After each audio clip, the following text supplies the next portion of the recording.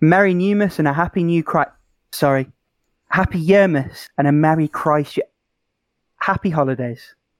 Here to see you into the festive season is the usual cast. So Alex, Paula, and I are going to be telling you all about the things that we've played, beaten, and retired.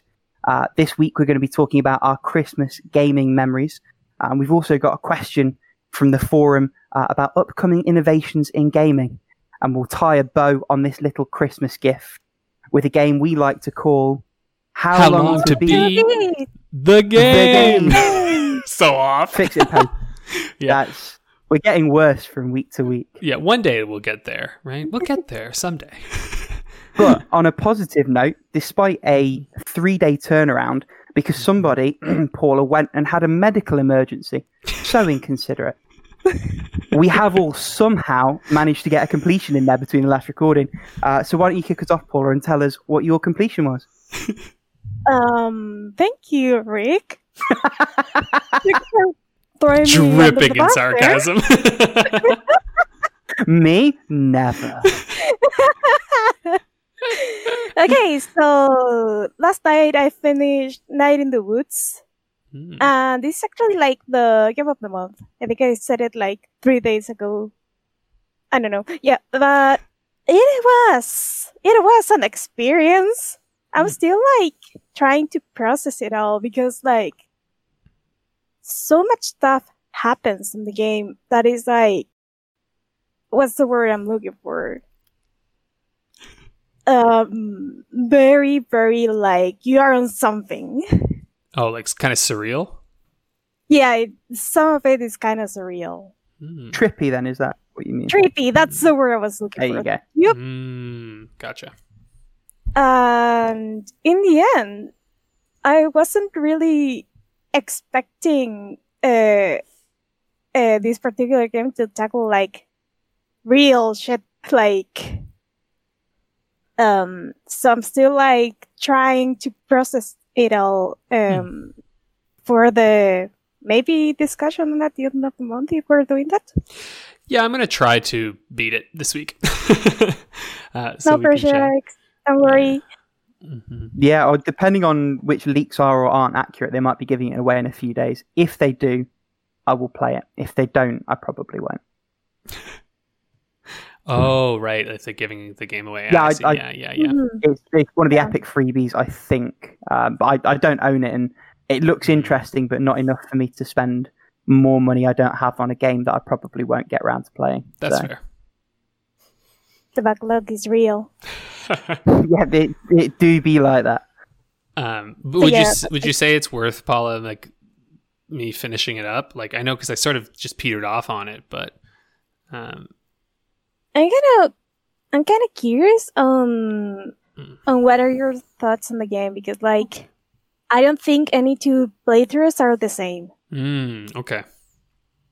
You know, it's interesting because I retired that game, but I actually remember quite a bit of the story of it, like, which is probably a good sign. Like, I retired that game almost like well over a year ago, I think. And yet, when I think about it, I still go like, oh yeah, I remember the town, I remember the friends, I remember what was happening. So I'm like, it's probably a good sign that it's a pretty good game if it's like sticks that well in my mind at least.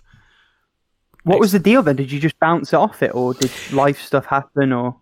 I think it was a bit of all of that because it wasn't really. It's sort of like, you know, when I stopped playing The World Ends With You, how it was like it wasn't because that game was bad or anything. It was just like, you know, sometimes your interest just sort of wanes, or you hit a moment in the game where it's like a little bit of a lull, and you just sort of like fizzle out. I think that's what happened with Night in the Woods. I hit a part of the game where you have to do some like platformy stuff, and it was just not great. And I think I was kind of like, I don't really want to push through this. I think it's the trippy stuff that you might be talking about, Paula.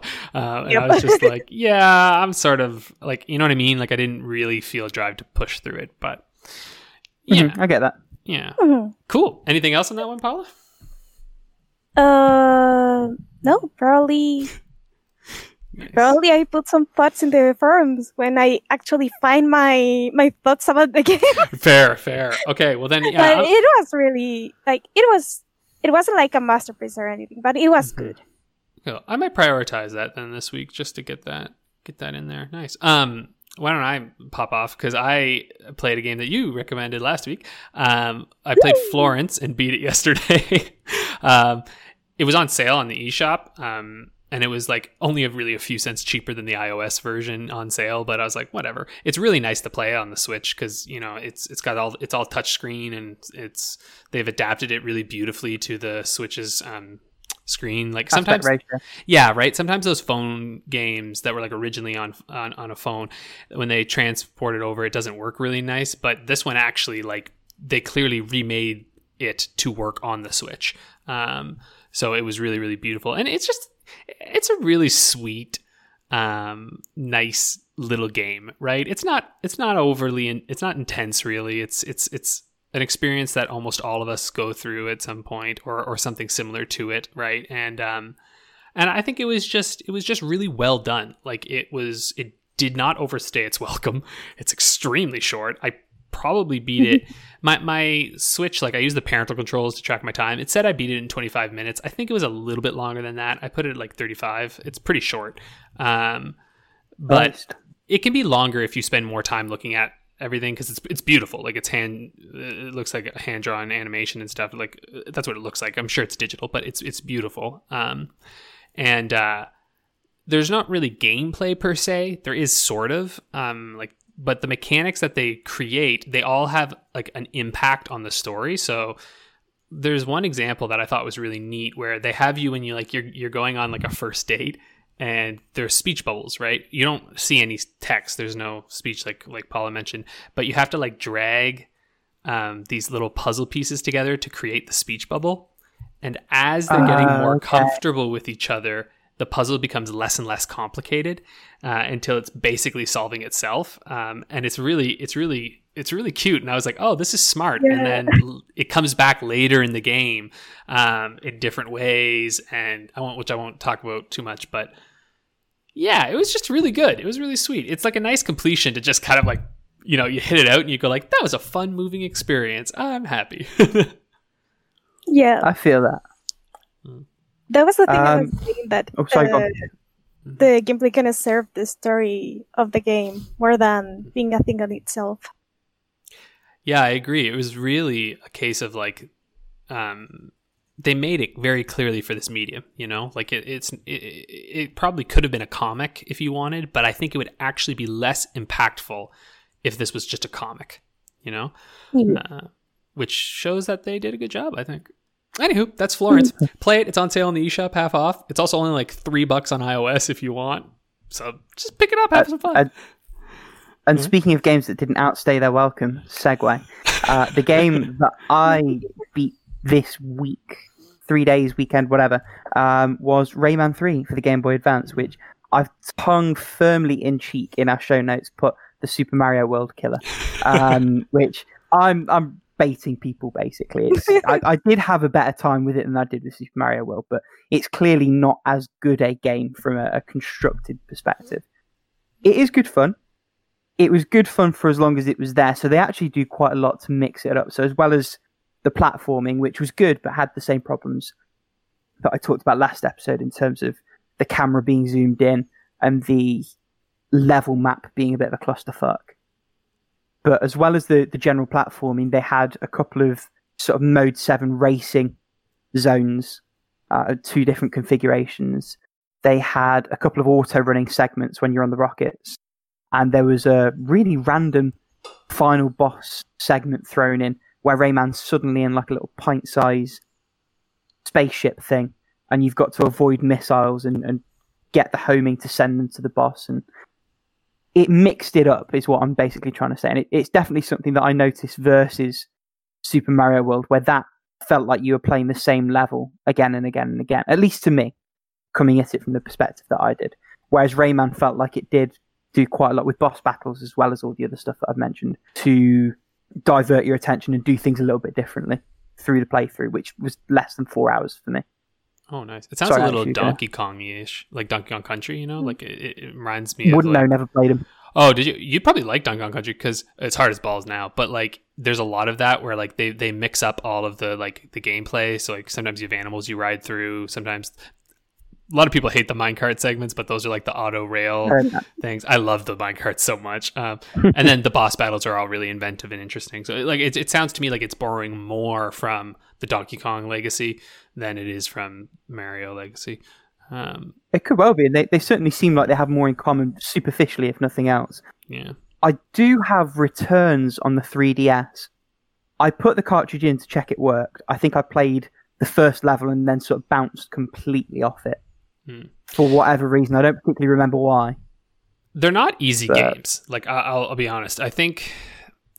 See, I grew up with it on the Game Boy Color, and I played the shit out of Donkey Kong Country, and like that is a hard... You played that version. Yeah, which is even harder, I think, because you can't see as much. Yeah. But it didn't matter. I loved that game. But yeah, they're tough. Honestly, Tropical Freeze, I think, is like one of the best ones out there. And just play with Funky Kong on the Switch, and it makes it so much more fun. he can step on spikes and stuff with the surfboard, so you can avoid some like stupid deaths. Which, like, if you want to really challenge yourself, don't play Donkey Kong or whatever. But if you want to just have some fun, Funky Kong. I also recommend it as like a way to learn all the levels, and then you can really challenge yourself after. It's like, oh yeah. But anyway, right, that's a whole other thing. Yeah. 4 hours, huh? I might try that out then. I got my little Game Boy. Yes, it's worth a playthrough, and if you hate it, you can just get rid of it. You've got the retro thing, haven't you? So you've got like 0 investment cost. You can just download it. Exactly. I probably already own it. Wow, there you get one. Own in the loosest possible sense. Well, speaking of other things you own, why don't you tell us about the thing you own and are no longer playing? Yes, so my retired this week, which might be a little controversial. Actually, I think this will make a lot of sense when I explain it. So I don't know, retired might be a really strong word for this. It's more like I've removed it from the playing tab of my How Long to Beat, and it has returned to the backlog, and that's Cyberpunk 2077. I just I think Frozen Roy was talking about this too. I think we were talking about this on the Discord, and like this game is a mess right now, and it works well on the Series X. It does work quite well, but it is still very buggy. I mean, I remember I was doing one of the first missions, and like they have like that big Jackie's holding that big crate with the bot in it, and at one point it was just gone. There is just Jackie standing over a table, and there's just nothing there, and he's tinkering with like a bot, and I was like, what is this? Is this like a game from the early 2000s? Like, which I can forgive in those games, because it's like, yeah, they didn't have the like time to like fucking program it so it looks like he's typing on a real, you know what I mean? Like, I'm like, whatever, which I'll talk about later. Actually, that's a funny thing from a game I'm playing right now. But I was like, you know what? They're patching this game every other goddamn day. They're eventually going to release an optimized Series X version. I own the game right now. I have so many other games I want to play. I was like, I might as well just wait. And like, I was already waiting for this game to come out.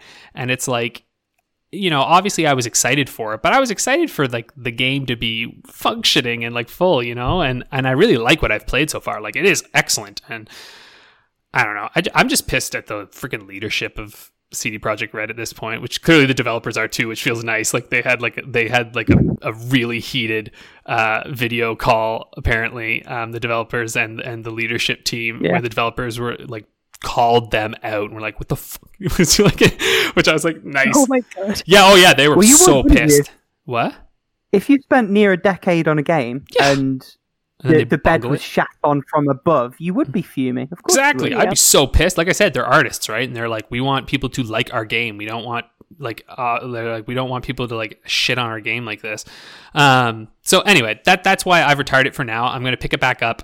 I mean, look, there's a chance I'll pick it up over the break. But I did get some new games in some of those Christmas sales that are already on. So there's a chance that I'll just talking about those in a couple of weeks. Yeah, exactly. We'll probably talk about some of those next week. So yeah, I just felt like, you know what?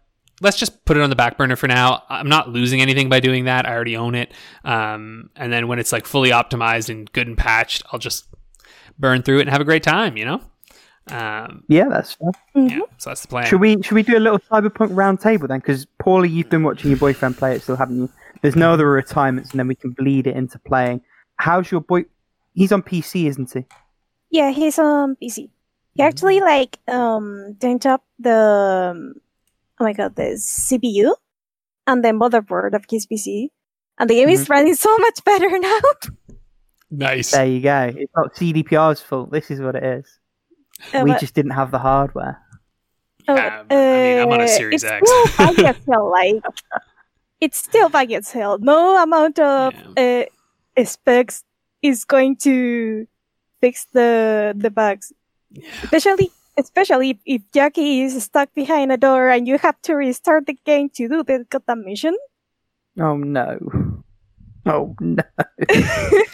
Well, yeah, that was like weird at the start. So I mean, you saw on PC, right? 8 millibyte save files are literally fully corrupted and won't load. So it's like, yep. I actually have to. And their solution is literally don't craft items. Don't craft items in a game in a game, as Jude helpfully pointed out on the forum, that has a fucking crafting skill tree. Oh my god! You couldn't make it up, and it makes it harder and harder for me to not defend the game, but justify why I'm having such a good time with it. Because I haven't had these problems. I get that they're happening, but I have had like. You haven't had like an NPC like deposing on the screen like randomly or something like that? Literally not even once. Damn, you're I've lucky. Had things, but You're lucky. Especially for being on PS4, since the 1.04 patch, I haven't had a single crash. I had a few sort of in my opening 7 or 8 hours, but again, I lost no progress. I've had to make saves and load them immediately twice to unglitch things from the surfaces. That is the extent. Oh, and I've had some instances of the audio not playing when I fire my gun, and that's it. But all superficial shit. Yeah. Once the crashing stopped happening, and that isn't to diminish what other people are having, because obviously it's fucked. The game shouldn't have released in the state they've released. But from a purely selfish point of view, I've had 30 hours of bliss so far. and my only quandary now is whether or not I do what you've done, Alex, and park the game for a few weeks, because as I understand it, and to be fair, some of the news reports are a bit unclear on whether it's a purely PC problem or if it's all the platforms. That save file thing is concerning. My playstyle isn't one where I expect that I'd be running into it, but I also don't fancy getting to the 80-hour mark and being on the final stretch. Right. And then just being stuck with no way of progressing. So seems oh my god. It seems like the memory problem with the save files only happens on PC, because like I actually asked around and someone on the PS4 or PS5 has like 12 megabyte save file. Oh, no problem. Okay. Oh, I said millibytes earlier, didn't I? Megabytes, that's what I meant. Sorry. We knew what you meant. I think for some reason it only happens on PC, from what I've heard. PC Master Race heard. That's interesting. Well, yeah. I mean, honestly, I doubt I'm going to run into a lot of problems, especially on the Series X, right? Like, I'm like, this thing is kind of, so like, apparently the game can recognize when it's being played on a Series X or a PS5, and it allows like a little more, and that's why obviously it's been playing very well for me, right? Like, it's at 60 frames per second, and then like it's great, but I don't want to risk it. You know what I mean? Like, I'm like, I don't want to pour so much into this game just to find out that I discovered that one bug that no one knew about yet. Yeah. The one that randomly torches your brand new console and makes it into a toaster. Yeah. And again, like you said, Rick, too, though, like, it's a good game, and that's why this breaks my friggin' heart for the developers, you know? Because it's soured for so many people. Yeah. Apart from just the developers. Like, I've had friends who've been waiting for the Sony refunds, and who just can't see any positives in the game. And they're just at that point where, you know, when you're annoyed about something and there's a few legitimate complaints, and then you just start yourself going and the wheel's spinning, and then you're like, and another thing. And there's just no redemption at that point. And it does suck. Particularly as someone who was sort of a big evangelist of the game before and is having some of that ire directed back at me with some justification. But yeah. Well, I mean, it's not your fault that you like the game. I mean, that's fine. No, but I do have like a weird survivor's guilt thing going on for having such a good time. It's a whole bundle of emotions. It's quite bizarre. You're like sitting in the corner, everyone's like screaming, and you're like, oh, it's kind of fun, you know? Shut the fuck up! That's literally me. But it's weird because I feel like I've only just scratched the surface as well. Like I'm on about 30 hours of gameplay. I haven't progressed any of like the 3 main branches that the story goes on in the second act. Damn. I'm still in Watson. I'm still bouncing around just doing random side content and missions. I have made a couple of forays out for specific things. So for anyone who's played deep into the game, there's a side quest related gun called Skippy, who's got like an AI in him. And he is very like, the way the world map is set up, Paula knows what I'm talking about. Bum, bum, dee-bum, bum, bum. If you know, you know. The gun is far down on the map, and the map is sort of laid that the highest points are the least difficult. And the idea is that you move through Night City, and the difficulty moves up with you, roughly speaking. Yeah. So that gun is sort of 2/3 of the way down. I sort of had to go in, avoid all the contact, all the combat, get the gun, because there's no mission associated. If you know where it is, you just go and fucking pick it up, and then sort of jet again. But other than like the odd bit like that, I've just been bouncing around Watson and having a good time, and haven't done anything with the story. Haven't really thought about the story. I mean, quite a few reviews have pointed this out, but the story isn't really the strength of the game. The strength of the game is the world and the emergent stuff and some of the side stuff. Of course, the first 2 of those 3 are where some of the bugs are rearing their heads the most, and that's part of the problem. That's why I want to wait, right? It's because I'm like, the thing that I'm actually the most excited about is the buggiest part, and I'm like, I'm just gonna wait, because the story, like, I just felt like I had to burst through Act 1, and I was like, oh Jesus Christ, just let me go do cool shit. I'm like, thank you. Yeah, no, I get that. It is good though. Like, don't get me wrong, the like Act 1 story is actually really compelling, but it's just, you know, like, I'm just like, come on, little gamer wants to play.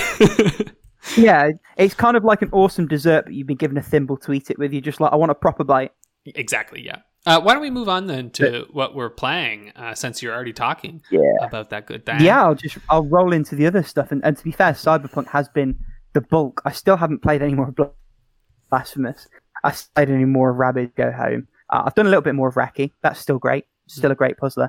The one new playthrough, and it's not even really a new playthrough, is Drill Dozer for the GBA, which this is technically my 2.5 playthrough. So I played it way back in the day on an emulator. The start of this year, it was like a bit of a retail therapy thing with the pandemic just becoming a thing. I spent way more than I feel comfortable with on an original cartridge, because they never came to the West, or they never came to Europe rather. They were in America and Japan. So I had to import a copy, and it cartridge only, no box instructions, but I don't really mind about that. You should have told me, but I got a complete box over here. Shouldn't you?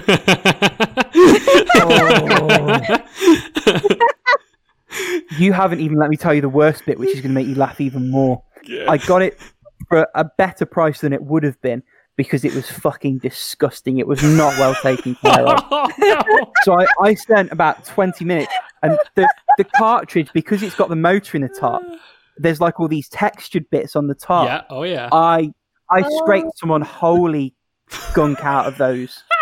It was actually quite traumatizing. But it is very pretty right now. It reads okay, it runs okay. Nice. It vibrates okay. And the motor genuinely is a game changer. It is. It really is. It felt like a whole new playthrough with the force feedback. And I think that's the only time I've ever felt that way about haptics. It's also partly why I'm quite excited about DualSense and the impact that potentially has. But so I played through the game a second time, and then there's all the secret missions that you can do afterwards. And I thought, well, this is when the September release was still happening for Cyberpunk. I thought, well, I'll put it down for a couple of weeks, and then I'll play the secret missions. It'll be a nice little sort of palette cleanser alongside Cyberpunk. Of course, Cyberpunk got delayed. I forgot about it. And then I was having a spring clean, and I saw the cartridge again. I was like, oh yeah, I was going to go back and play that, which I'm now doing. And it's nice. They're actually challenging, the secret was, because the main playthrough is actually a bit of a breeze in a good way. It's nice and painless and comfy.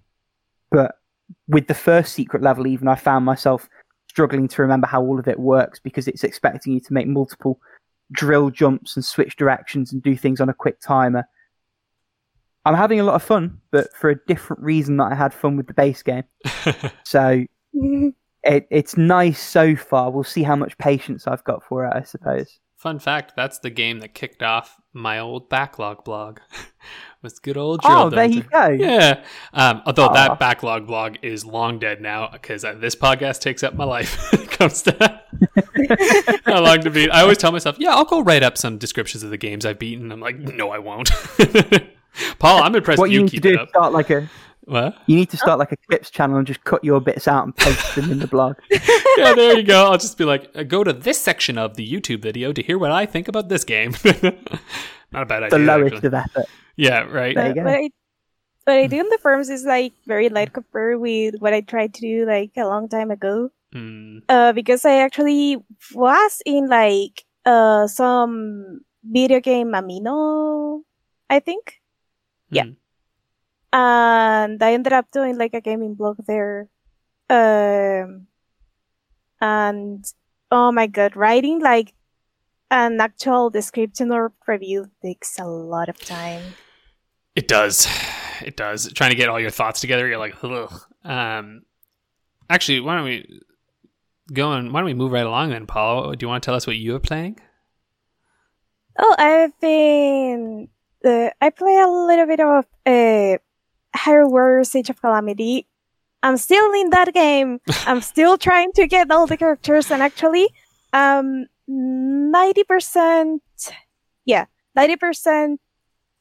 through getting one of those remaining 2 characters. Nice. Which is nice. Oh, well, and got realized Shirogane no Kiseki, which I haven't played in the last 3 days, but I hope I can jump right into it. Probably as soon as we finish this. Pop off and get that thing going. Nice. Get past the menu screen. Get past the menu screen. Yeah, well, I've got some new games to talk about. I'm playing Knights of the Old Republic 2, which, okay, some people have told me like you should really play this on the PC because there's the lost content mod or restored content mod, but I wanted to try it on my Series X, and holy shit, this game is buttery smooth on the Series X, and it looks really good. Like, weirdly good. Everything's really clean, sharp. It loads in like a second. Like, honestly, which I'm like, maybe it already did this anyway, but like whenever I go into a new area, it's just like I see the loading screen, it's like boop, and then it's just done. And I'm like, oh shit, okay. Saves in like a second as well. And it's just like, it's really fast. And it's I mean, you'd hope so. Yeah. Given how old it is and how new the tech is. Well, yeah, but you'd also think too, though, right? Like sometimes it also just depends on like how the game was programmed, right? Like some games, even if you put them on really great hardware, they sometimes just take a while anyway. Like Mass Effect's elevators are always Mass Effect's elevators. You know what I mean? Like, doesn't matter how good the tech is. It's like do do do do do do do do do. You know, right? Or like going through those, like, you know, in games in like the PS4 era. I think the PS4 and the Xbox era is going to be known for the like, you need to now shimmy through this tight crack. You know, it's like the FF7 remake situation. Right? Yeah, this isn't a loading screen. This is gameplay. As you like push forward to like sidle through something. Anyway, that game is awesome. Awesome. Like, I have been enjoying it so much. It is so much fun. The writing is excellent. It's like such an intriguing story. I've just hit the point now. Like, I'm probably 8 hours into the game, and I've hit the point where I don't remember what happens. So like, I've seen kind of the last person that I remember having played with, Astrid. And so for those who know the game, they'll know where I'm at. Yeah, I just love it. It's just so good. It's just so good. And it's Obsidian's very first game, which is kind of nuts that like they started off with Knights of the Old Republic 2, and that was their start. I think I'm going to go on a bit of an Obsidian kick. I want to play Fallout New Vegas again too after, but yeah, so I'm playing that. I also picked up this game on the Switch Lite, which was originally an Apple Arcade game, Grindstone. Works really lovely on the Switch because you can use the touchscreen, and it's kind of nice to have touchscreen controls and the button controls because it just kind of like, I don't know, it's really intuitive because you can just like touch whenever you want, hit a button to like set it go, and basically the way this game works. Actually, how do I best describe this? Think of it. It's like a grid puzzle game, where you have to sort of match things up. But the way it works is that you play as this like big barbarian dude, and you have all these monsters on the board, and they're all different colors.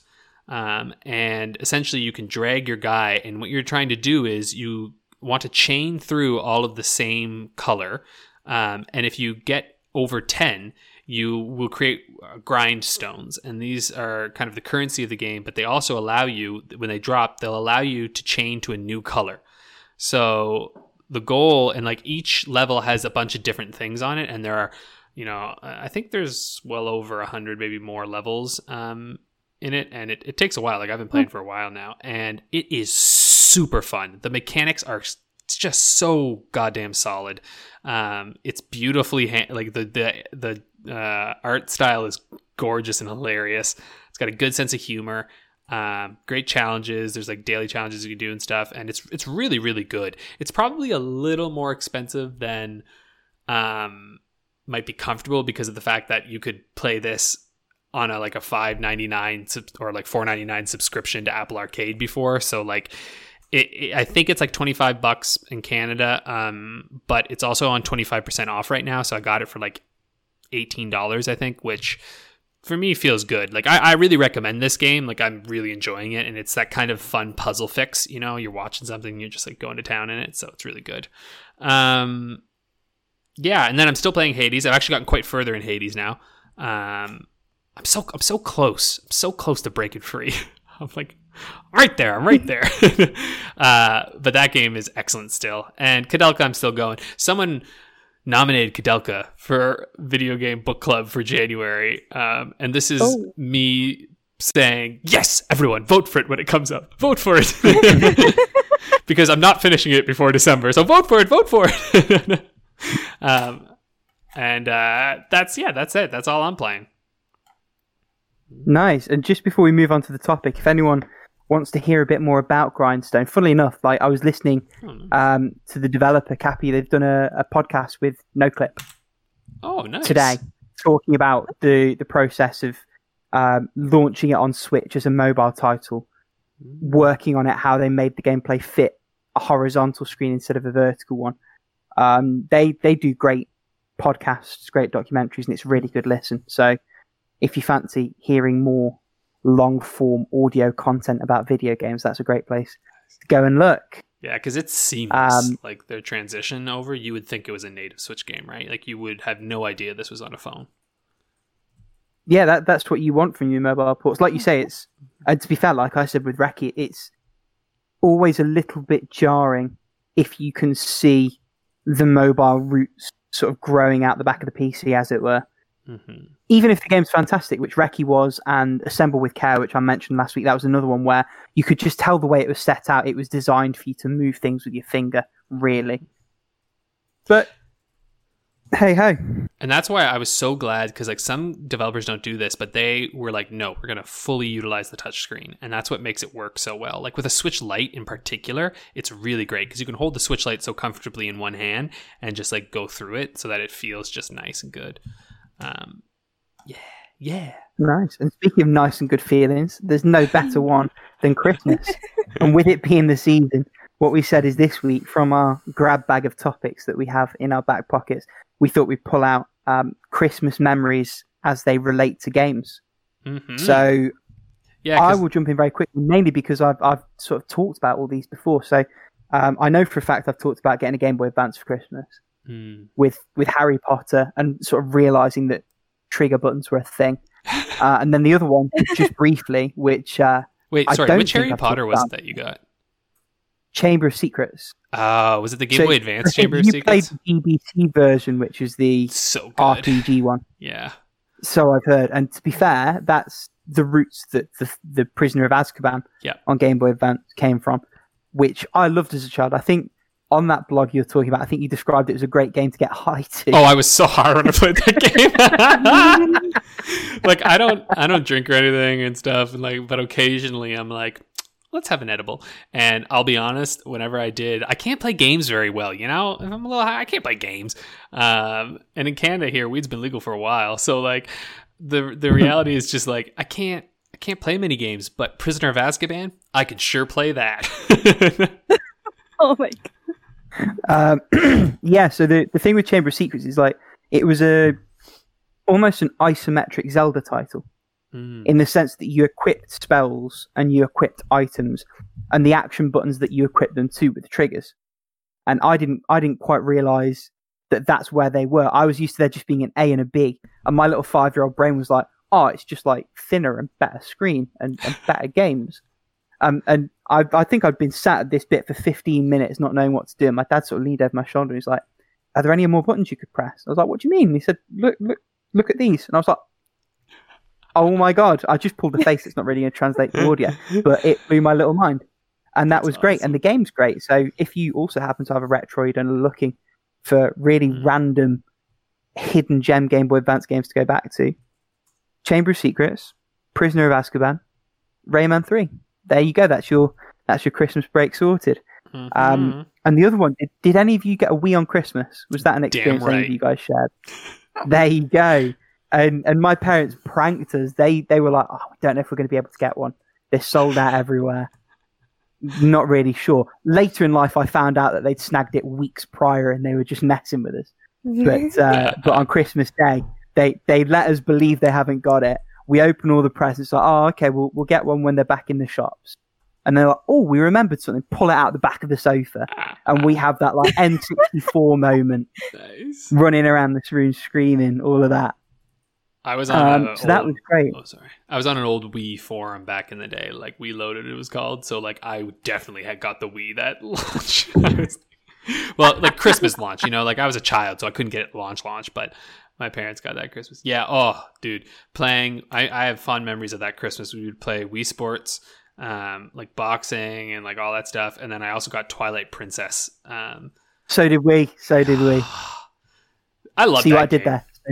So did we.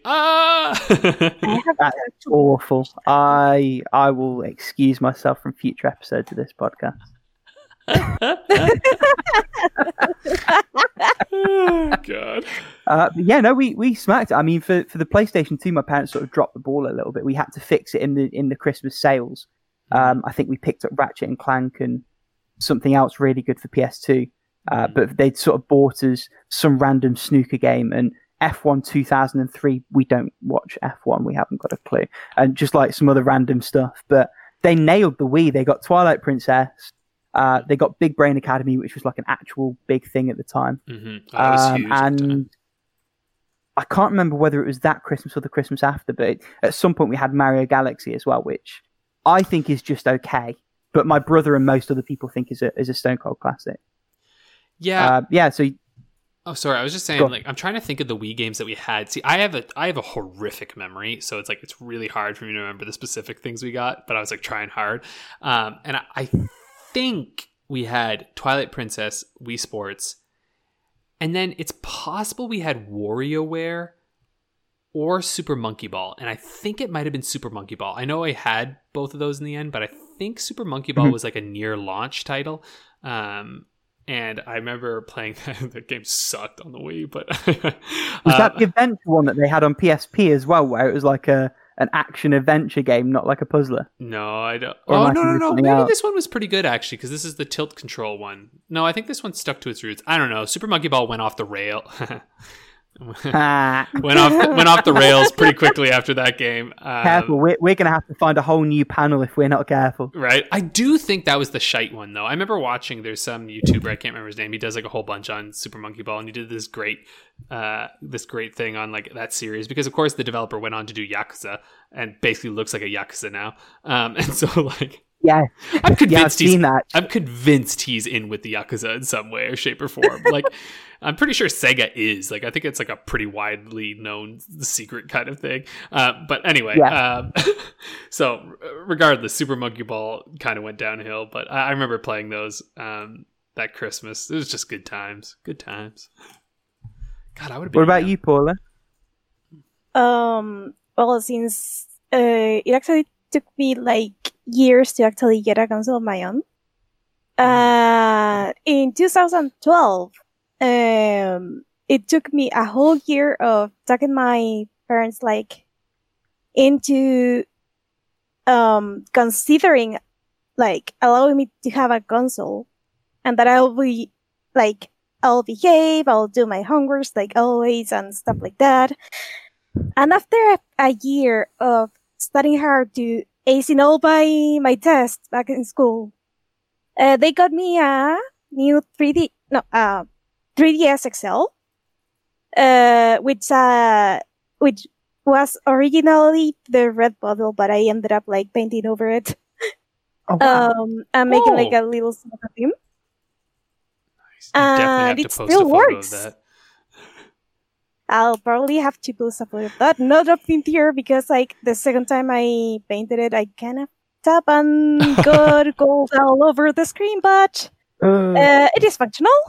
And it still works. Like, it is 100% functional, and don't betray me, 3DS.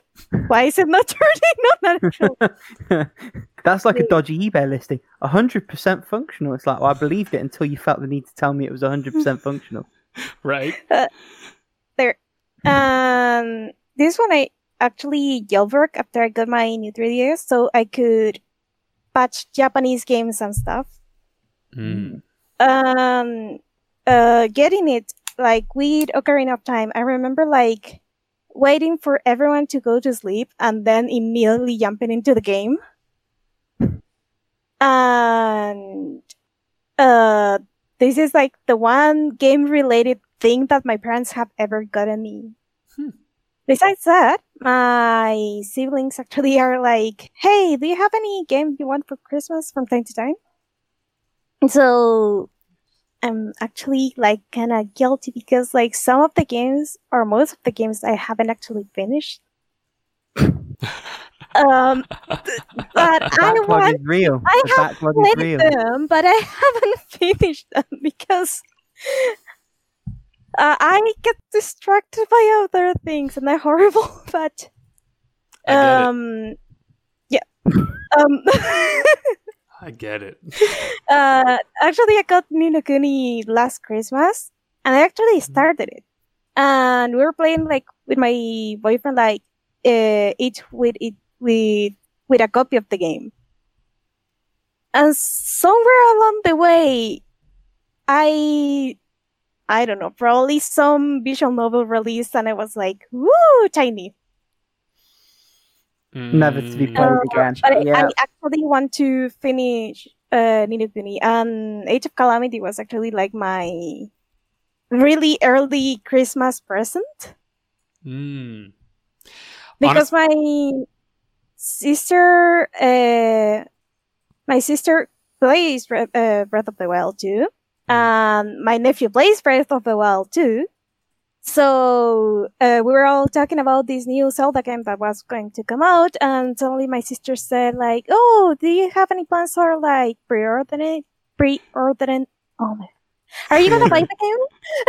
And I'm like, yeah, I'm just waiting like for the beginning of the month to get my money and actually pay for it. I'm like, oh, don't worry, it's gonna be your early Christmas present. I'm like, your sister's dope. I'm not even mad. That's amazing. The irony is, there's every chance that you've like 100%ed it by Christmas. I could actually 100% it by Christmas. That's what I'm saying. You're close. Hey, that's early the best Christmas Christmas present gift. and early Christmas completion. Yeah. Yeah, and On the Ni no Kuni thing, though, I do recommend you go back and finish it because that game is excellent. Like story-wise, it's super good. It is, and I really love it so far. Like my attention span is like. Hey, this is the guy who just retired Cyberpunk, so like, no, I get it. The attention span thing is hard. I'm just like, I want to play that one. Oh, I want to play that one. Nah. Just to branch this out ever so slightly, I don't know if this was just me. Did either of you two do the big sort of annual pilgrimage to the game shops for the game sales on like Boxing Day and the days after? Or was that just a me thing? I often did that when I was older, though, because you know what? To be honest, and I'll talk. I still have two other little Christmas memories that I'll share in a minute, but Boxing Day actually wasn't a thing really in Canada for a long time, especially in the Maritimes. So the 26th still is, I think, in the Maritimes, a full day off. No one goes out. There's no stores open at all. What do you mean the Maritimes? Sorry, this is probably my sorry. ignorant show. Okay, so the Maritimes in Canada are the provinces of New Brunswick, Nova Scotia, and Prince Edward Island, PEI.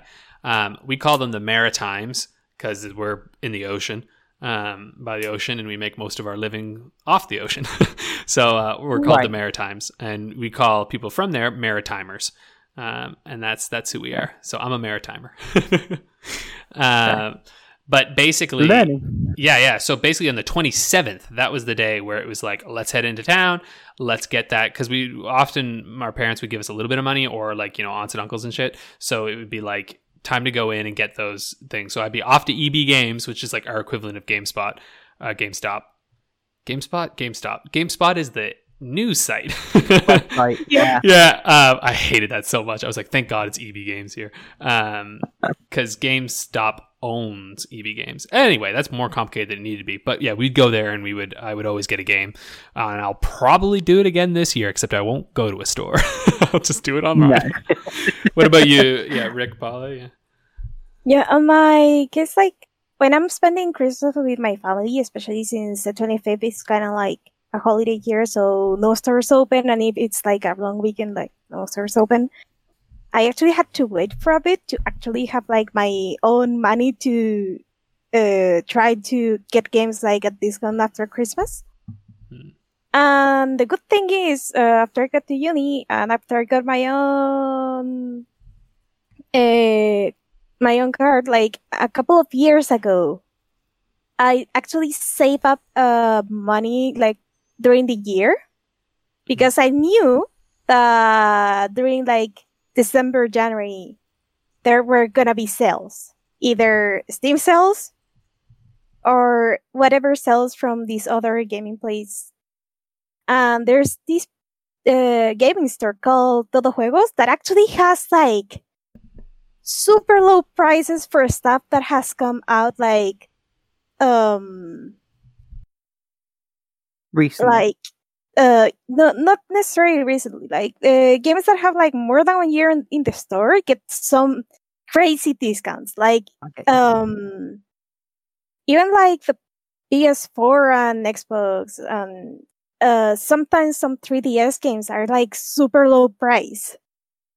And before they turn to the dark side, WePlay and Zmart actually had some very good prices after Christmas. So I remember like going crazy. And that was the year that I got my PS4. And I went out of my way and ordered a box full of games because they were like so cheap. And I actually got this special edition for Tokyo Sanaru, that is like a JRPG.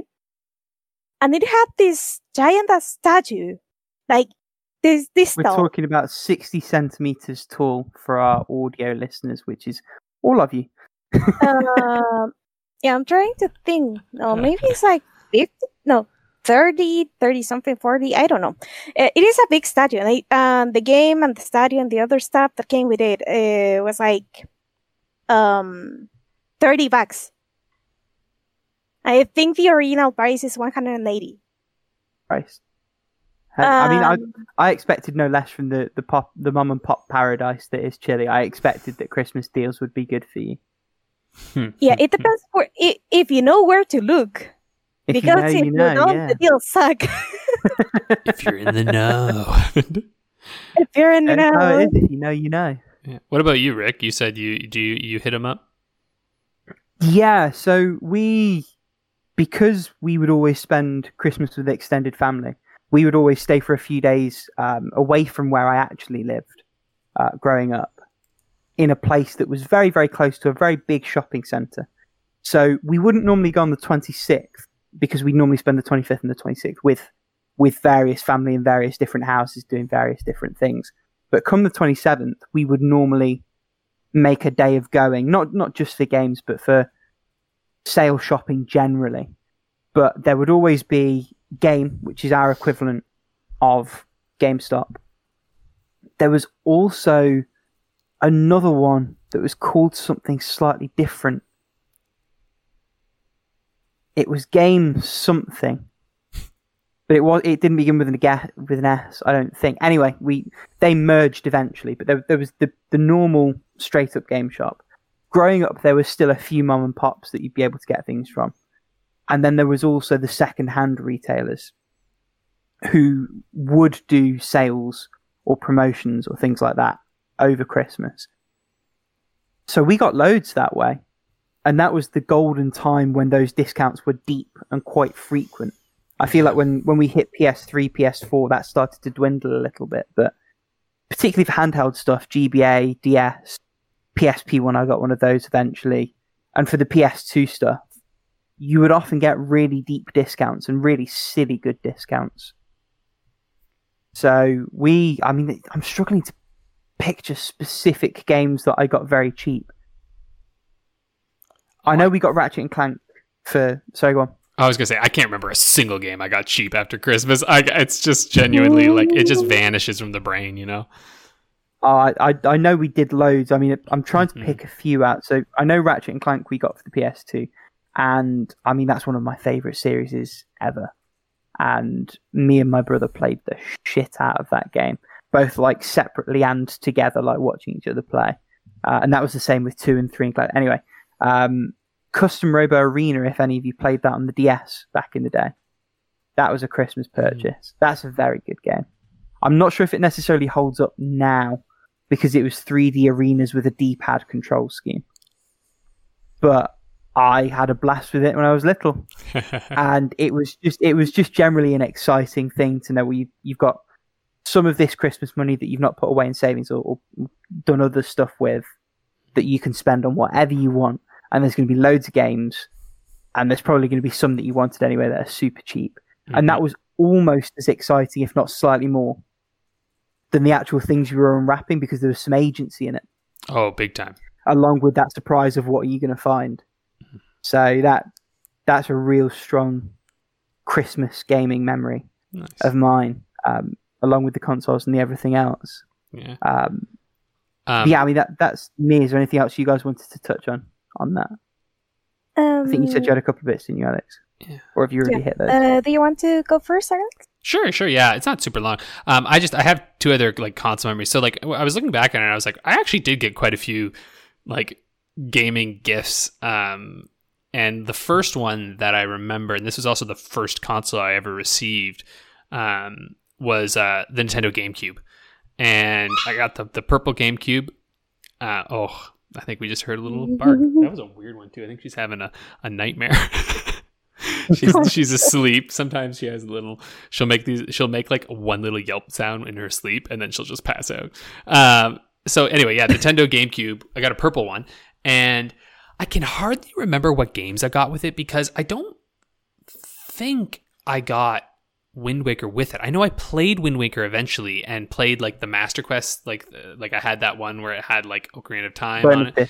Yeah, but I don't know if that actually came with my GameCube or not. But one game that did come with it, and this is random goddamn game ever. It's called Vex, VEXX. I played that game on PS2, but I played that game. Oh my God. It's a really weird acclaimed 3D platformer. Yeah, and I loved it. I loved it. Yeah, right? It was weird. It was so like 2000s, like kind of like, yeah, you know, like he was like trying to be like cool looking, and he's like this clawed creature who's just like, and it's like, it's kind of like, you know, it's like, early 2000s edgelord, but like kid friendly. Exactly. And it was like Banjo-Kazooie, those kind of games. Like it's a collectathon game where you're like going to worlds and stuff. And I just remember playing that, and I think we also had like one of those like Disney Mickey Mouse games on there that was like pretty good. It's one of those ones that was like actually a fairly decent one. Yeah, I think that was the big ones though, and maybe Final Fantasy Crystal Chronicles, maybe that as well, which I've never understood that game. I never will, and stupid dumb game. It's kind of sad how bad they dropped the ball on that remaster, because that really could have been the kick. I think everyone wanted that to succeed, and it just didn't. I know. I was like, oh, maybe this will redeem poor Alex, who was a child and didn't understand how to play this game. I just didn't know if I was winning or not. I was like, am I beating this game? What is happening? It just like kept going forever. So anyway, the GameCube, that was a big, just a beautiful, wonderful time. Smash Brothers came along pretty soon after, and like that whole thing was just the best. Yeah. Tangent before you move on, I don't want to let Crystal Chronicles be completely sullied, because the 2DS games, Ring of Fates and Echoes of Time, actually very good. That's all I wanted to say. You carry on. No, they are. And look, I mean, if you played it, like I said, as a kid, I had fond memories of the game. It was just confusing to me. The only other one I'll mention is like I also got a 360. And I don't know if it was Christmas. I'm pretty sure it was, but a 360 a few years later. It was either before or after the Wii. Who knows? That I got it, but I think it was after, actually, because I remember playing Halo 3. So the 360 had been out for a while. I had Halo 3. I think I had GTA 4, and I just remember playing with my buds, and like that was a great Christmas. Like the Xbox 360 was amazing. Oblivion, I was like, oh yeah, because I had played Oblivion. I tried to make our home PC work to play Oblivion, and it ran at about 4 frames per second, and so it functioned. I had to be stealth because I couldn't do combat, or else I would die immediately because it was so slow. So I was a stealth character, but I wanted to play that game so bad. And then eventually, when I got it on the Xbox 360, I was just in heaven. It was like, finally, I could play this game. Anyway, so those are my Christmas memories. Good old GameCube, Wii, 360. Paula, you had something you're going to add there, huh? Oh yeah, that most of our Christmas memories that are like related to gaming has been like the more recent ones, because since I have my nephew, my sister and her husband and my nephew like spent 1 year with the in-laws family, and one Christmas with our family. And the older my nephew gets, it's kind of like more fun. Like they wait for midnight and stuff, for example, because we actually like wait for midnight before opening the presents. And the last couple of years we were like playing like Mario Kart and stuff like that. And last year we actually spent the Christmas at my brother's place. And my nephew was getting like restless, and I was like, "Hey, I brought my Switch. Let's play some Mario Kart." And I didn't have the dock because, like, for some reason I thought my brother had a Switch. I think he sold it off like a couple of days before Christmas. So I was like, "Well, we don't have a dock, but we can play on the screen." And my nephew was like, he didn't care like the screen was small or anything. He was just having fun. Nice. So that's the kind of thing that I like actually like being able to share something I like with my family. Which sometimes doesn't happen, because like especially my parents are more like not too keen on video games and stuff. But since we were at my brother's place, he called the chat and he was like, "Yeah, go ahead, play. Don't like that." Yeah, so like Joy-Cons played. Like, anyone else wants to play? Now that you say that, we did that, but with the DSs. I don't know if either of you. I think you maybe didn't, Paul, because you came a little bit after that. Did you ever do that, Alex? With Mario Kart DS and loads of them paired up? No, my brothers couldn't have given a shit about the DS. Like my middle brother was he's like he was kind of like sportsy and more concussions than, I don't know, God gave a goose or whatever. Like, he just so many, and like, relate. I love him, but yeah, he's right. Yeah.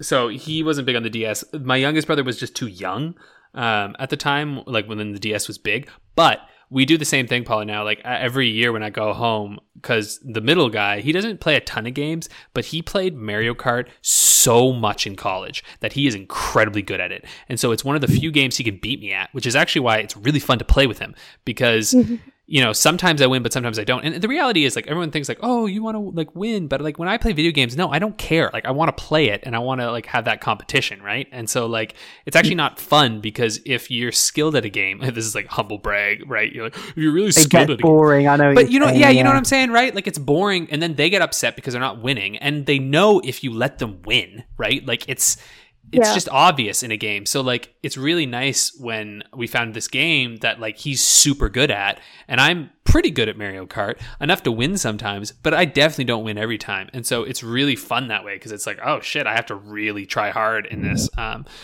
So yeah, unfortunately I can't go home this year because of, you know, the pandemic, so won't have any World of that. event. Yeah, but we'll probably do Jackbox over Zoom. Yeah, Jackbox is a great party game. We all had it was the perfect time for us, because me and my brother and all my cousins were all within a few years of each other, and we all had DSs, and obviously download play was a thing.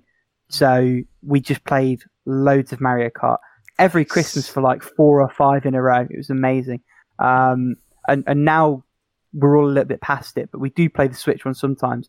And my brother's done the same as your middle brother, where he got a Switch and I don't, and he plays lots of Mario Kart now and I don't. And now he actually beats me most of the time. Whereas on DS, I was the undisputed champion, which was still kind of fun, because obviously you get Blue Sheldon and Mario Kart is what it is. But it's like you say, it's nice to actually have to stretch your muscles and be able to have a good time regardless. Rocket League is probably my one of that, where it's like just way too easy and it's not fun to play with people that I socialise with outside of gaming, because I'm just, particularly with Rocket League, because there's quite a high skill ceiling, and I play it a lot. it's just obvious that I can do things that, to be fair, when I just picked up a pad, you just straight up couldn't do. Like aerials, for example, it took me a good couple of hundred of hours of playing the game before I'd mastered getting into the air in a straight line, let alone rotating the car and moving while you're in the air and all the other things. And it looks like fucking witchcraft to someone who doesn't play the game normally, when they've just sort of driven at the ball and then you're just sort of exo-setting through the air. It's something else. But yeah, I totally get what you mean on that. That's our Christmas discussion. Yeah, there you go, Christmas. For family and games. Yes, with my family, we're probably using Zoom this year. Might as well say like, hey, wanna play Among Us? When they're in friendship, some family. Grandma, you're kind of sus. I know, man. Among Us has like immediately been ruined for me just by how many. It's fine anyway. That's a whole other discussion. But I played it like once or twice, and I was like, this is fine, I guess. You need the right people. With the right people, it's top tier. If you don't get the right group of people together, it's dead. Especially if made or broken. Right, especially if you're like decent at video games, and then you just walk through and you're like, slice. All right. It's like, you know what I mean? It's like, that's game, I guess. All right. Why don't we move along then to our question for the week by Hesperad. You can correct me if that was wrong. Someone actually sent an email question this week, and I actually we'll answer their question next week, but they very helpfully provided how to pronounce the name, and so you know who you are, and I have to say thank you, genuinely. That's awesome. Though they said it was very funny. They're like, they enjoy the way that I was trying to say it, but I love the idea that they've said it wrong in the email just for shits and giggles. Oh, see, that'll be extra funny if that's the truth, but we'll find out. So the question is, what other innovations do you think, or can imagine, the gaming industry will give rise to in the coming years, not including things like streaming services and VR? Who wants to tackle this one? I've got some ideas. I've got some thoughts, but they're a little bit outside of the box of what they've really asked. So I'm hoping that you guys will sort of actually tackle the question, then I can just chat. Sure. I have a thought and something that I think is coming, and it's sort of a little cheaty-ish because it's not VR, but I do think AR is like really on the way, and not in the way that we're using it right now. Like, you know, there's all the AR game, like mobile games and stuff, which I think is a paltry use of AR, and like a rather uninspired one in most cases, except maybe things like Pokemon Go was obviously that was a great idea. That was an excellent idea. Some of the ones that have come after, I think, are just trying to kind of copy them, and it's like, come on, try something new. But what I think AR is going to have an influence on eventually is control. And so I think we're going to see innovations in how we control games in the future. Obviously, we've seen innovations since games have started, and like gaming is so new still, and really even the D-pad's not very old. Let alone the twin sticks is frankly very new. Basically the 90s, and so I feel that AR might provide a really interesting background because it has the potential for finger tracking, and it has the potential for allowing game developers to genuinely customize how they want their game to be controlled, which really to me feels like it's genuinely like the next hurdle in game development and in gaming in general, because at the moment games are extremely hampered by how you can control them, right? Like that is a genuine sort of like thing that holds back a lot of games. There's only so much that you can do with a controller, right? And that's not necessarily a bad thing. Sometimes restraint breeds creativity and creates really fascinating things. But when you think about it, it's like, especially with a mass market appeal, you kind of have to have all your controls sort of being in a way that fits to a controller, which is sort of in this general shape. So I do think that there will be an interesting, I don't know how it's going to look and I don't know how it's going to catch on, but with the rise of VR, like I thought that was like not coming forever. Like no one was like, yeah, that's coming right now. And then like, it's like, holy shit, it's here. And their control schemes are so interesting. And I don't know. I can see a world and like, oh, what a world of accessibility that would be, right? Like they're already, like Microsoft's created beautiful accessibility controllers, and it's like, imagine a world wherein you have a device, maybe you can strap it on or something, but you have something that can track the fingers and allow you to actually manipulate the game in different ways. It's like, so I don't know. I just think that we're getting closer and closer to a world like that, and I'm really, really curious to see where it goes. Because like as someone who's experienced VR, a lot of the times you genuinely feel like you can just touch everything, and you can really actually like, there's almost like, it's just the tactile response. That's the thing that's important. So I don't know what it's going to look like. I don't know how it's going to happen, but I think control and AR are going to be probably the next two big innovations along my lines. It's funny you mention Microsoft, because what you said sounded eerily similar to the Kinect pitch that was absolute bollocks. Oh yeah, the Kinect's like a camera though. I personally have misgivings about finger tracking tech. So I've tried VR myself. I want a headset. I'm not currently in a position financially or space-wise where it's viable for me. But I think the reason that works, where control has made things better, and this certainly has never been more stark for me than going back to some old Wii games and seeing how actually, quite frankly, bollocks some of the waggle was in terms of control. Those innovations work when they make it easier and more intuitive. So the reason some of those waggles didn't work, the reason Kinect didn't really work, is it was far too blunt. And so it was more of a problem to try and make your motion match what the thing was looking for than it was just to press a button where you've got certainty, you've got tactility. And I think the reason the VR stuff works so well is that moving your head to look around, intuitive. It's not difficult to map versus an analog stick. Ditto like Beat Saber waving your thing. Because it's one-to-one, it makes sense. Where I think what you're saying falls a little bit short is that the VR stuff works because you've got a grip button. And it makes sense that you squeeze the button, you squeeze the thing in game.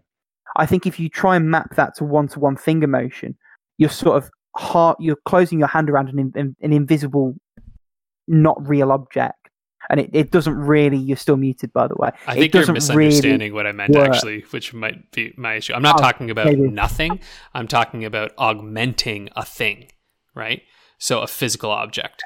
augmenting physical objects, because that's a lot of where augmented reality is coming into. So it's like it's a little bit VR, but it's in a different sense. So I'm talking being able to have customizable physical objects that you can augment onto different interfaces and different things. So for me, it's like an ability for creating customizable stuff. So again, I don't know if this is going to happen anytime soon, and I don't know what that looks like, but I just think because imagine if you have a controller that has multiple, like many inputs, right? Many different things that you could put onto it that has a lot of different stuff involved, and it's not relegated to a certain thing, but then you can augment onto it the specific controls that you actually want to use and the specific buttons and things that you want. I just think that could be something that's interesting. I think it's very far off, but I also think that it's impossible to know what it'll look like, but I guarantee you augmented reality is going to be coming up in the near future in a big way, I think. Because actually, we'll see. In the topic of augmented reality, I kind of remembered a little thing that happened like when I was just getting to university. There was this student from a group I was in. He was doing like some kind of research, I think it was for his thesis or something like that. And he programmed like a little AR application on the 3DS, where how in the 3DS you can put like the AR cards, and the object appears like through the camera, but like on top of whatever surface you put it, like in the real world. So he put like an AR card on the table. He gave me a 3DS. I looked through it, and there was a puzzle box there. And it was set up so even if you can move around the table and see the different angles of the box. And it was pretty cool. I don't remember if you use like the stylus or something, or try to move something like with your hand, even touching there or something. I don't remember how you control it, but I do remember that it was a really cool experience, and that I actually wish there was like any company like trying to do stuff like that. Like, because the AR cards for the 3DS were, I guess, cool and all, but they didn't do much with them. No. And after seeing that, it was like, oh my god, there's so much potential. But like, you can actually like do stuff with this, and that's solid thought that passed through my mind, because like that is something that I think is like kind of like uncharted territory for most developers.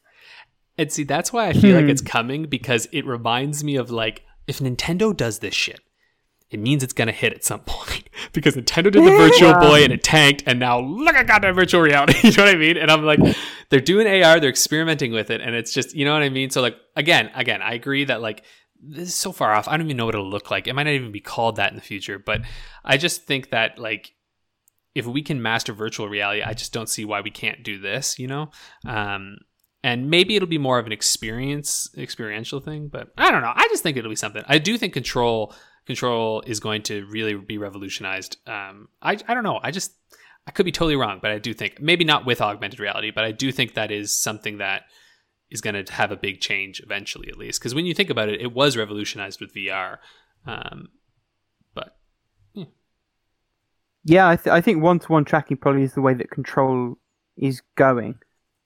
I remain incredibly skeptical about it being the AR direction, just because I think what you're talking about, the potential, the problem is how you fulfill that potential from a gameplay perspective. And I suspect that certainly for a long time to come, that's going to be insurmountable, no matter how good the technology gets, just from a gameplay perspective.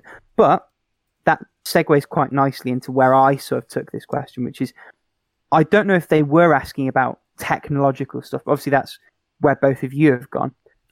I'm actually quite excited more on the software side of things. So it's sort of been promised from PS3 to 4 and PS4 to 5. But in theory, the more compute power that you're giving these consoles, the graphics can only get so pretty. But in terms of AI, in terms of enemy behaviors, in terms of the flexibility that gives you to create things within those worlds that make them feel and act and behave more realistically. That, I think, is the most exciting thing for me. To an extent, Cyberpunk hammers that home, not in the sense that people are not even that, because obviously people are complaining about the AI versus GTA 5, for example, but that isn't exactly what I mean. I sort of mean that Cyberpunk, in a sense, promised to be a step up in AI, whether that's marketing shortfall or whether that's something else. And I think that's where the most exciting things will be. So, some people were imagining that emergent AI, stories where it hasn't all had to be programmed by a developer. If you choose X dialogue option, then you're going to go down Y path, which Cyberpunk, for all the other things it does change and improve on and everything else, it is still linear in that sense. What I'm excited for is a future where either they can cram a lot more of that into a game of that scope, or even where they can put the initial building blocks in place. And what happens beyond that is completely emergent. From the AI output based on your input. That's where I'm really excited about development. I actually don't think Control is going to change for a long time. I recognize what you say about the D-pad and the analog stick, but I think there's a reason that those controllers haven't changed massively, broadly speaking, in 4 or 5 generations.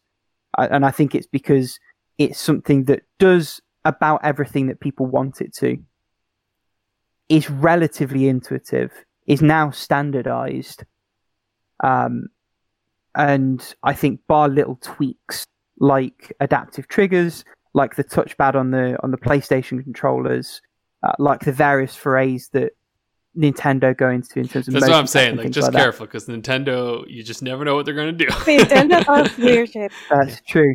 I would love for them to have a concerted effort of putting the pointer technology from the Wiimote into a pro style pad, mainly because of what I was saying last week about flick stick gyro. I would love them to incorporate gyroscopic controls within that framework in a more meaningful way. I think that's the next iteration on the current control formula we've got. It makes the most sense. There's already implementations of it happening, and it sort of ties into VR in a way. If they can put one-to-one tracking in with it also. Maybe it's even a stepping stone in terms of you need that camera to do it. Maybe that's how they start sort of easing you into the setup. And by you, I mean the layman, not someone who's an enthusiast to the point that they would record and or listen to a podcast of this nature. Right. Well, but this is what I mean too, right? It's like you said though, I don't think they're going to like abandon necessarily these other things, right? It's like it's about change. Like we're not, even VR when you think about it is iterative in a lot of ways, but it's also revolutionary in others, right? And so I think when you look even at like Oculus's controllers and stuff, it's just such a different control, but it's also coming from actually, if you want to like kind of try to figure out where innovations are coming, look at like military tech and like training consoles and stuff, because like that's where a lot of the VR History of the Future is a really good book, by the way, that talks about the rise of VR and then kind of how Oculus sort of came about, which, man, that company is, anyway, a whole lot of stuff going on there, but it's fascinating because a lot of their technology, like VR, was being used in the military for ages, and it was just stupid expensive, but they got a lot of their controllers from that and stuff. So sometimes you find innovation in other friggin' fields that are spending tons of money. That is, like, I feel like some things that have being popularized by gaming to some extent may actually be applicable to other places too. Like, we're talking with my sister's partner here that he thought that VR, for example, could be like used on studies where you need people to do like certain tasks related to problem solving, and VR could facilitate that, for example, because like, let's say you want to have people navigate in a labyrinth, for example. Mm-hmm. Creating the software for that, it is way cheaper than actually building the facility. Damn right. So he said like that he saw potential on stuff like that, or even like I was watching to Game Maker's Toolkit video about accessibility in games in 2020. And it kind of surprised me that, for example, The Last of Us, as much shit I've given to that game, like in other places, the one thing that I think it gets right is the accessibility options. Oh yeah, the accessibility options in that game are nuts. Yeah, there was even the story of this player that wasn't able to see, but since the game, if you press certain button, the game tells you like, oh, you're crouched at that distance and you can see that, for example. Descriptive and audio. It was crazy. So imagine that to implement technology like that for people that cannot see. Yeah, it's crazy to have it done on that level. Obviously, there's people like Special Effect who do bespoke stuff, and like you mentioned, Alex, the adaptive controller and things. But where it's standardized, it's super interesting. I mean, it can be done in video games, but imagine like someone actually develops like a software or something for people who cannot see. Ooh, that's like AR/VR. That's a whole lot. that would open a whole world of possibilities. I mean, I have seen people with disabilities like getting around just fine, but having that extra help, or even like there are things that your own senses can't tell you if you don't perceive them by other senses. So imagine like having something like that, or a little help like that. Like it's actually a good point. Sorry. I was just saying. Because oh God, no! Go ahead, Paul. Sorry, I've seen there's this gentleman that I always see when I go to uni, like up until the pandemic. But every morning he was like with his cane, like walking around, not much problem. But from time to time there was like a moment where someone had to tell them like, "Oh, careful! There's something different today." You know, oh yeah. So yeah, stuff like that. Nice. Well, I was just gonna like add on to like bolster your point too. It's like most technological innovations, at least a lot of them, have been spurned or not spurned, promoted by those with disabilities. Like for instance, text to speech started as a way for those with reading difficulties, speech to text as those with difficulty, actually like mobile difficulties and typing. Yeah, all this kind of stuff.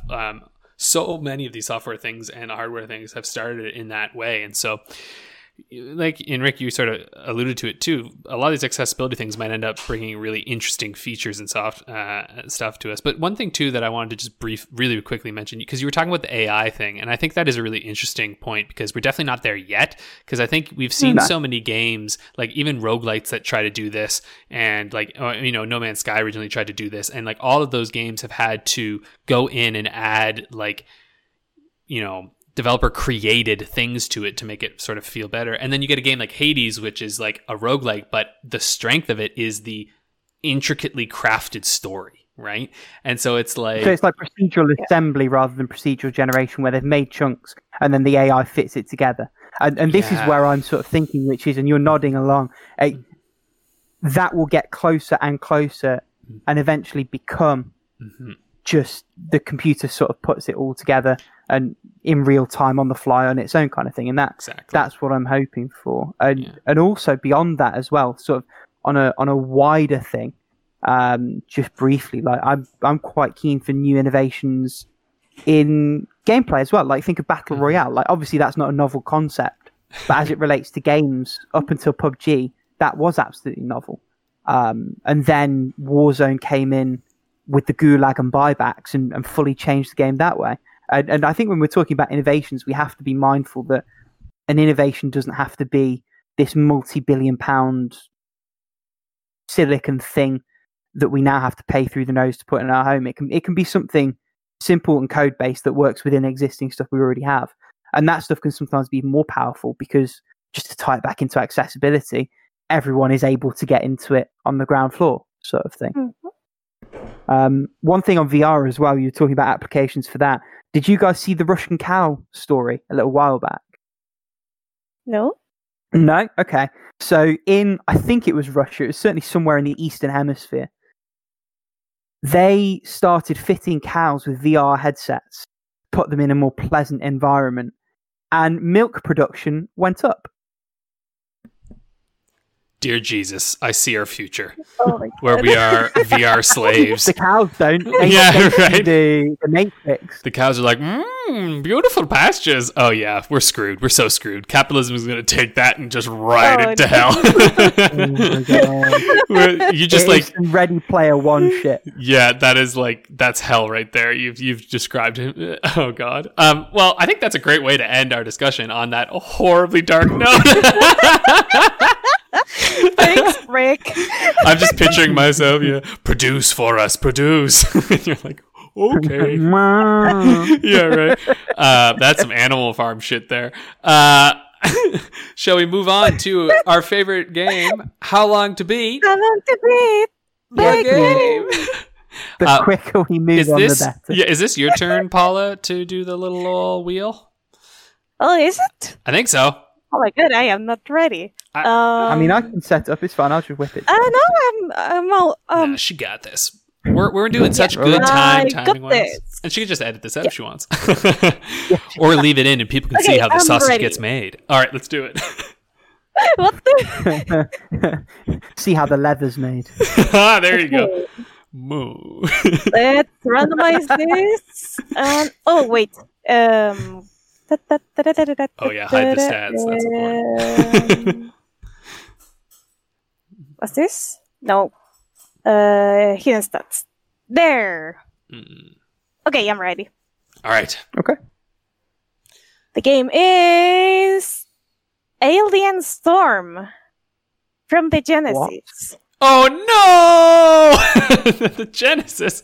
I haven't got the first clue. Can you post some like? In fact, I'll just Google it. Yeah, we can Google it. That won't tell us the times. Yeah.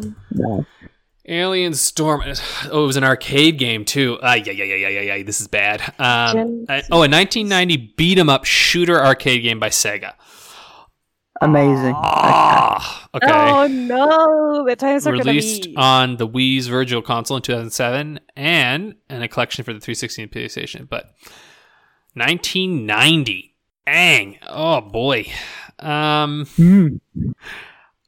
I don't know. I don't think it can't be that long.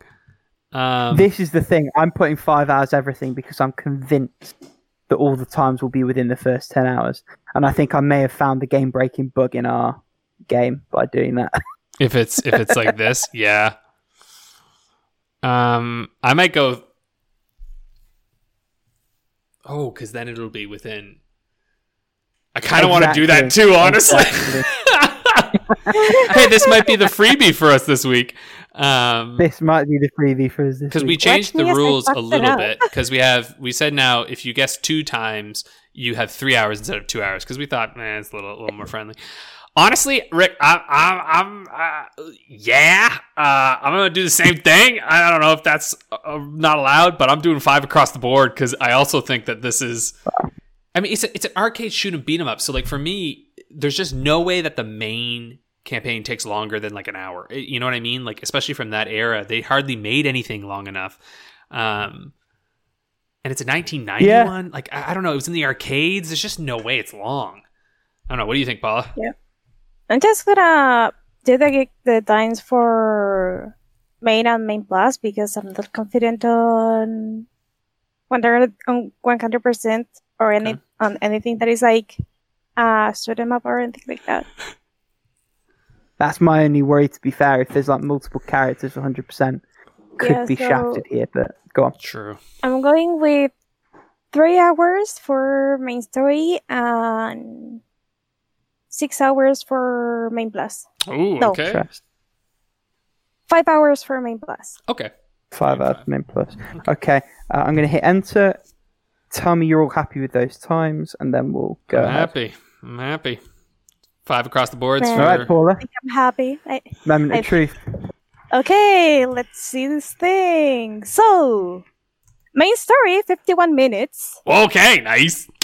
Main extras, 2 hours. Okay.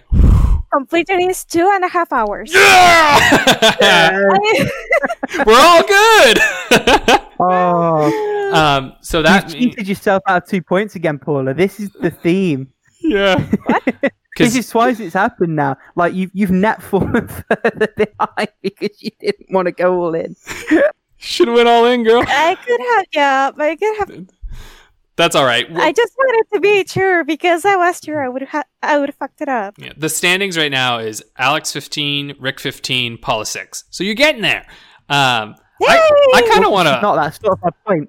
Yeah, I kind of want to play this game now. Alien Storm. Oh. I wonder if it's any good. 65% rating. That's not bad. That's not bad. Maybe I'll pop That's this all right. bad boy onto my Retroid and see what it's like. Come back and let y'all know. Now's the time to do it. I might join you. Yeah. Wow. Do Find that. out next week if we actually follow through. Yeah. Thanks, everybody. That's been How Long to Beat. Happy holidays for whatever you celebrate. And a Merry Christmas to all. And to all a good night. Yes. Enjoy it as best you can, guys. We'll catch you later. Yeah. Peace. See y'all later. Peace. Lovely jubbly.